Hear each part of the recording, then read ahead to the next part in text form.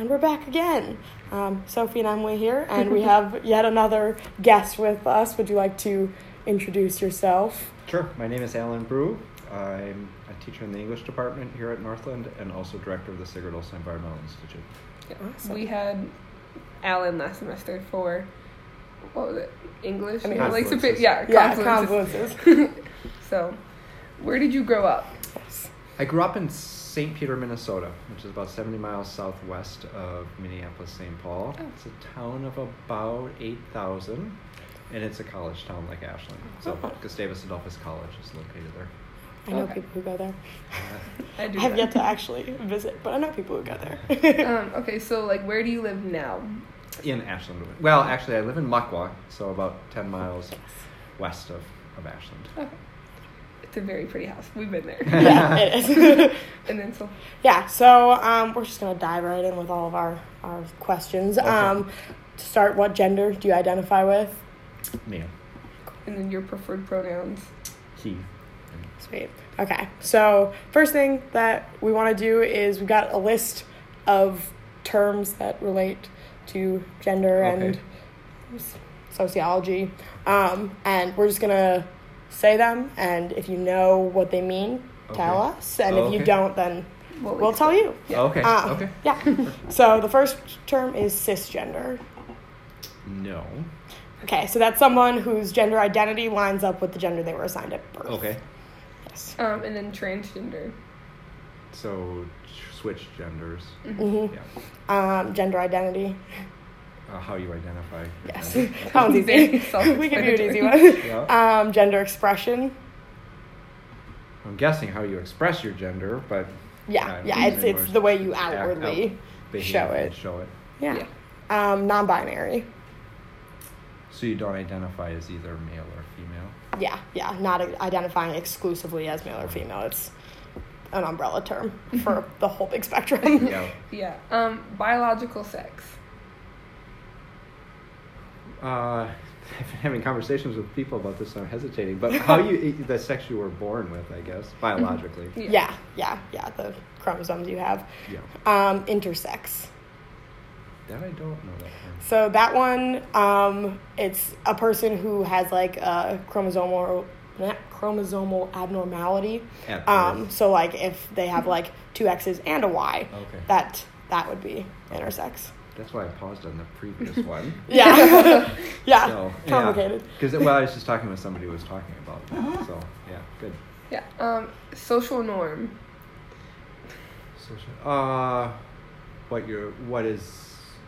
What people are socialized to as being acceptable, basically, or normal. Yeah. And social construct.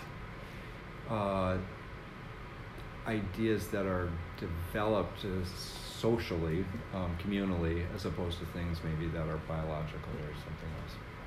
Yeah. Sorry. Do you consider gender to be a social construct? Gender, yes. Okay. Do you want to explain a little more on that, or do you just want to? Well, I guess in thinking of it as distinct from biological sex. So gender is something that, we've created as a community. Communities. Absolutely. And how do you think your upbringing affected the way that you see or experience gender? Yeah, good question.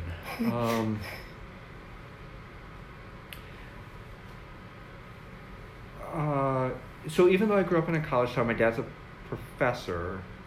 When I grew up and in that community, conversations about gender were really not or explicit. It just wasn't a question. So, I think so in that sense, I guess it was as a child growing up, I was never even invited to think about something other than my biological sex being my gender, if that makes sense. Yeah. Mm-hmm. So it really, I'll stop there. You probably have further questions, but yeah. I mean, but good answer. Do you think that the communities that you're a part of now affect the way that you see gender now versus how you've Yeah, saw absolutely. as a child? Yeah. In what ways? Yeah, and I would say, this is partly where I was going to go. So I would say how I see gender began to change when I started studying literature, particularly as a college student, because just the biographical study of authors introduced me to bigger gender questions that really hadn't been present in my day-to-day life. And then living in Chapel Hill, North Carolina, both socially and academically, it complicated significantly my understandings of gender. And then, of course, Northland even more so, actually. Yeah. Yeah. We've gotten that one a lot. Yeah, that's a lot. common theme. Yeah. Northland has opened a lot of people's Well, and I don't. And I horizons. should maybe. I don't know if it's Northland or if it's Time, because That's fair. I Maybe mean, I both. think Northland does have a reputation for, being hyper conscious about gender. That's maybe too strong, but being conscious about gender. But I just did my Wilderness First Responder Recertification course and was talking with a couple of women from Minneapolis, and it's clear that it's not just Northland. I mean, Yeah, this well, I is mean, much Minneapolis bigger. is also a very, Yeah. very But level it's place. bigger in the sense that Yeah. I think if I'd have been at Gustavus, for instance, now as opposed to when I was there 30 years ago, I bet it would have affected my ideas about gender much more than it did because of the time I was there. Yeah, That's very fair. that makes a lot of sense. There's Yeah. definitely been a lot more conversations and a lot more acceptance Right. in the recent years than And ever more in the past. academic study, Yeah, too. I mean, yeah. gender and women's studies really wasn't a thing when Yeah. I was in college. I mean, Yeah. I'm sure there were programs, but not to the Not- extent yeah. that it is now. Not where it's like a standard at most And schools. in fact, I mean, as a program of study, that has happened since I came to Northland. We didn't have gender and women's studies when I first came to Northland either. Oh, really? Oh, So yeah. So I think time's definitely a factor in this. yeah, Yeah. definitely. That's makes a Yeah. lot of sense. Mhm. That's how it goes. Yeah. Okay, so this is a hypothetical question. Okay. So if your child came to you and said that they were trans or non-binary, how would you react? I don't think I would be surprised at this point, and I would certainly be accepting. And do you think that your reaction to that has anything to do with the community that you're raised in or the communities that you're part of now? Way more to do with the communities that I'm part of now than Yeah. the one I was raised in. But also influenced by my experiences in graduate school and socially there. I mean, that was the first time that I really had personal social relationships with folks who weren't straight, basically. And so that's when I really began to understand in a more sophisticated way, I guess, Yeah. gender questions. And In the issues. same boat as you, there, Alan. Yeah. Can't relate, but I love when people meet other people and learn stuff. It makes me really happy. So we're number 12. Yeah. Yes. Okay. Do you think maintaining gender norms is crucial or detrimental to the progress of our society? Oh. Well, I don't think maintaining existing gender norms is beneficial.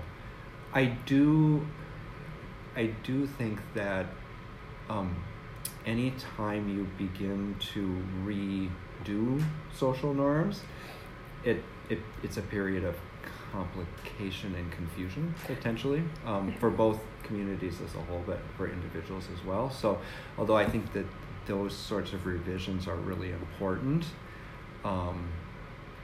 I also recognize that it can become a difficult situation for people, especially people who then have questions about their gender identity, or if it complicates that can be very unsettling Yeah. for people. Yeah. All right. And do you think that your views on gender could change in the future or have changed over the course of your life? We kind of answered the second half, but Yeah, they definitely have changed over the course of my life. Certainly. I would think they could change in the future as well. I think until very recently, I thought it was pretty simple to distinguish between biological sex on the one hand, and gender norms on the other. Mhm. But I'm realizing that that's not so simple either. yeah, everything is And so that's an complicated. example of an evolving understanding at the Yes. moment that I'm kind of, grappling with. And it has some pretty pragmatic things, even, my health history forms for my courses, and you know, what information do you need to ask, and how do you ask it, and those sorts of things. And so I'd say that's changing right now, and so I would imagine I wouldn't be surprised if there were more changes in the future. Yeah. That's our list of questions, but if you have anything else you'd like to add, we're happy to talk. I guess I kind of said this. I don't know if this is helpful to you. Over the time that I've been at Northland, and really within the last 10 years, I think I've seen you all, my students, definitely grappling with gender way more than I did before. And I don't think it's just that I wasn't seeing it before. I think it's much more overt, and it feels more widespread. Higher percentage of the students that I work with are questioning gender, you know, or not identifying in kind of binary ways. And so that feels like it's been a real change. I've definitely, like, coming from, like, rural Ohio, like, coming up here to the more, like, liberal northern states, I've been able to see the difference between people being, like, very accepting and, like, people being open about their gender and sexuality compared to how it was just, like, very, like, on the path, at least, like, just very going straight. Yeah, cut and dried. Although maybe it's probably, I don't know how, probably this region is more liberal too. I mean, at least the Schwabing Bay region, but if you get too far rural in northern Wisconsin, I suspect it might feel a whole lot like Ohio.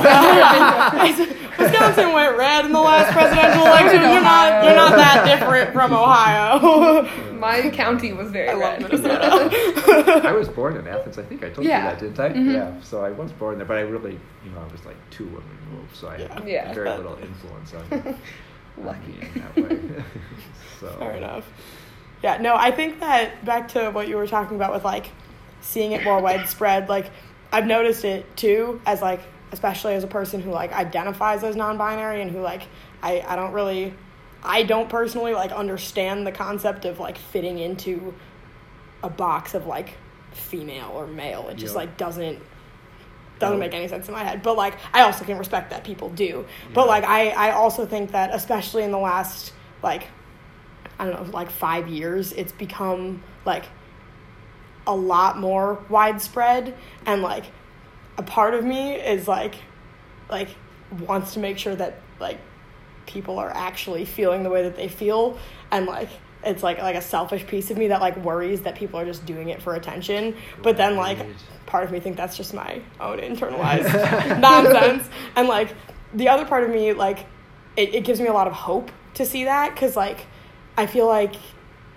people are becoming more and more comfortable, like, outwardly exploring gender as they want to, and that's something that was definitely, like, not a thing, at least, like, even in my childhood, like, not a thing that I could do. Like, I was very much female growing up, and that was how it was, and I didn't have any wiggle room to, like, explore outside of that. And, like, that's changed now, and that's just how it is. But I definitely think that it's gotten more widespread, but it gives me a lot of hope that, like, it's more widespread because people are becoming more accepting. If that makes sense. Yeah, I'm gonna touch on something, like, when you said, like, your childhood and how, like, you were very, like, put in the box. I feel like my parents, like, my parents weren't just like, okay, like, go explore, but, like, they were like, yeah, okay, you can go hunting, you can play in the dirt, like, they allowed me to get, like, tough and dirty, but also, like, on Sundays, I would have my dress on and, like, still, like, be ready, and, like, I would sell my girly aspects and my tomboyish acts. Like, I don't know. Yeah, I mean, growing up I didn't feel like my parents excessively reinforced gender norms. So basically what you're describing. I mean, they certainly didn't resist more feminine expressions of mine when that happened. So that's an interesting piece. Yeah. I think 2 other things. One is it'll be interesting to see what my kids do. And if they end up exploring gender, or if they both end up being, just comfortable with with how they are right now. But their childhood has been so different than mine because, I mean, they've got friends whose parents are gay. I mean, I had nothing, even close to that as an experience. Yeah. But for them, that's more normative. I mean, it's not unusual. And so I would think it's going to give them a very different platform from which to think about and explore their own gender than I would have had growing up. Yeah, absolutely. And then the one other thing is, although I understand intellectually, I am finding it challenging, like with the plural pronouns, the they. The they. So and you've probably noticed this, right? So yes. I know this, yes, right? And I'm not, at least I don't think I'm resisting it, but it's so, it is new to me. No, and so I'm finding it hard to not comfortably, to consistently and naturally change. It definitely takes practice. Yeah, and I think that's what the biggest thing. Is it takes time and practice. And like, I don't know, the way that I think about it, like when I explain like using they pronouns for one person, it's like if you walked into a room and saw a phone on the table, you'd be like, oh no, someone left their phone. You're referring to somebody in the singular with they. Right. So it's like, it's not grammatically incorrect in any way. It's just not something that we do all the time. Right. Mm-hmm. So it's like you have that basis there, and it's not like we're changing the language. It's just using the language slightly differently and like using a word more often. Well, I find myself used to. using the plural pronoun in writing, not for a gendered reason particularly. Well, though partially, I guess, because moving away from the default to he. Mm-hmm. So I agree, and it's useful to be able to use the plural pronoun, but it's not intuitive. For me. I guess that's what I would say. And so that's maybe another change you asked about. I mean, hopefully in 5 years, it's intuitive. Yeah. I've seen myself like progressively get better since August. I've seen her progressively get better since August. She does such a good job now. It like warms my heart every time. That's great. Yeah. Well, I'm trying, but I'm not quite there yet. I also do spend every single day with Sophie. Yeah. You are forced to practice all the time. I'm sure that would make a difference. So that's been I guess it's an interesting experience, wanting to be sensitive and, intellectually understanding, but the long habit. I don't know how it's really hard to break those habits. Yeah. Mm-hmm. No, I mean, like, when I first started using gender-neutral pronouns, I would misgender myself all the time. And I'd be like, I'm so dumb. Like, I literally ask people to use these pronouns for me, and I can't even use them for myself. But, like, it just takes time. Like, it takes time to, like, break out of that habit. And, like, there's nothing, like, inherently wrong with making mistakes as long as you're willing to, like, work towards, not making those mistakes again, Yeah. I don't know. Cool. Yeah. Thanks for thinking of me. Yeah, thank you so much for talking to us. Yeah. Thanks for adding more. You're the first one who did. Yeah. So we really appreciate it. Everyone else has been like, nope, we're good. It's like, great. Cool. Awesome. Well, I'll be interested to see the project that you share with me maybe when you're finished. Yeah, absolutely. And I think I'll see you tomorrow. I'm going to come for Shauna's. Yes. So I'm very excited for that. Yeah. I am too. We got a little bit of a preview at Kevin's and Shauna's recently, but I haven't seen it kind of put together as a presentation. So I'm excited. I hopefully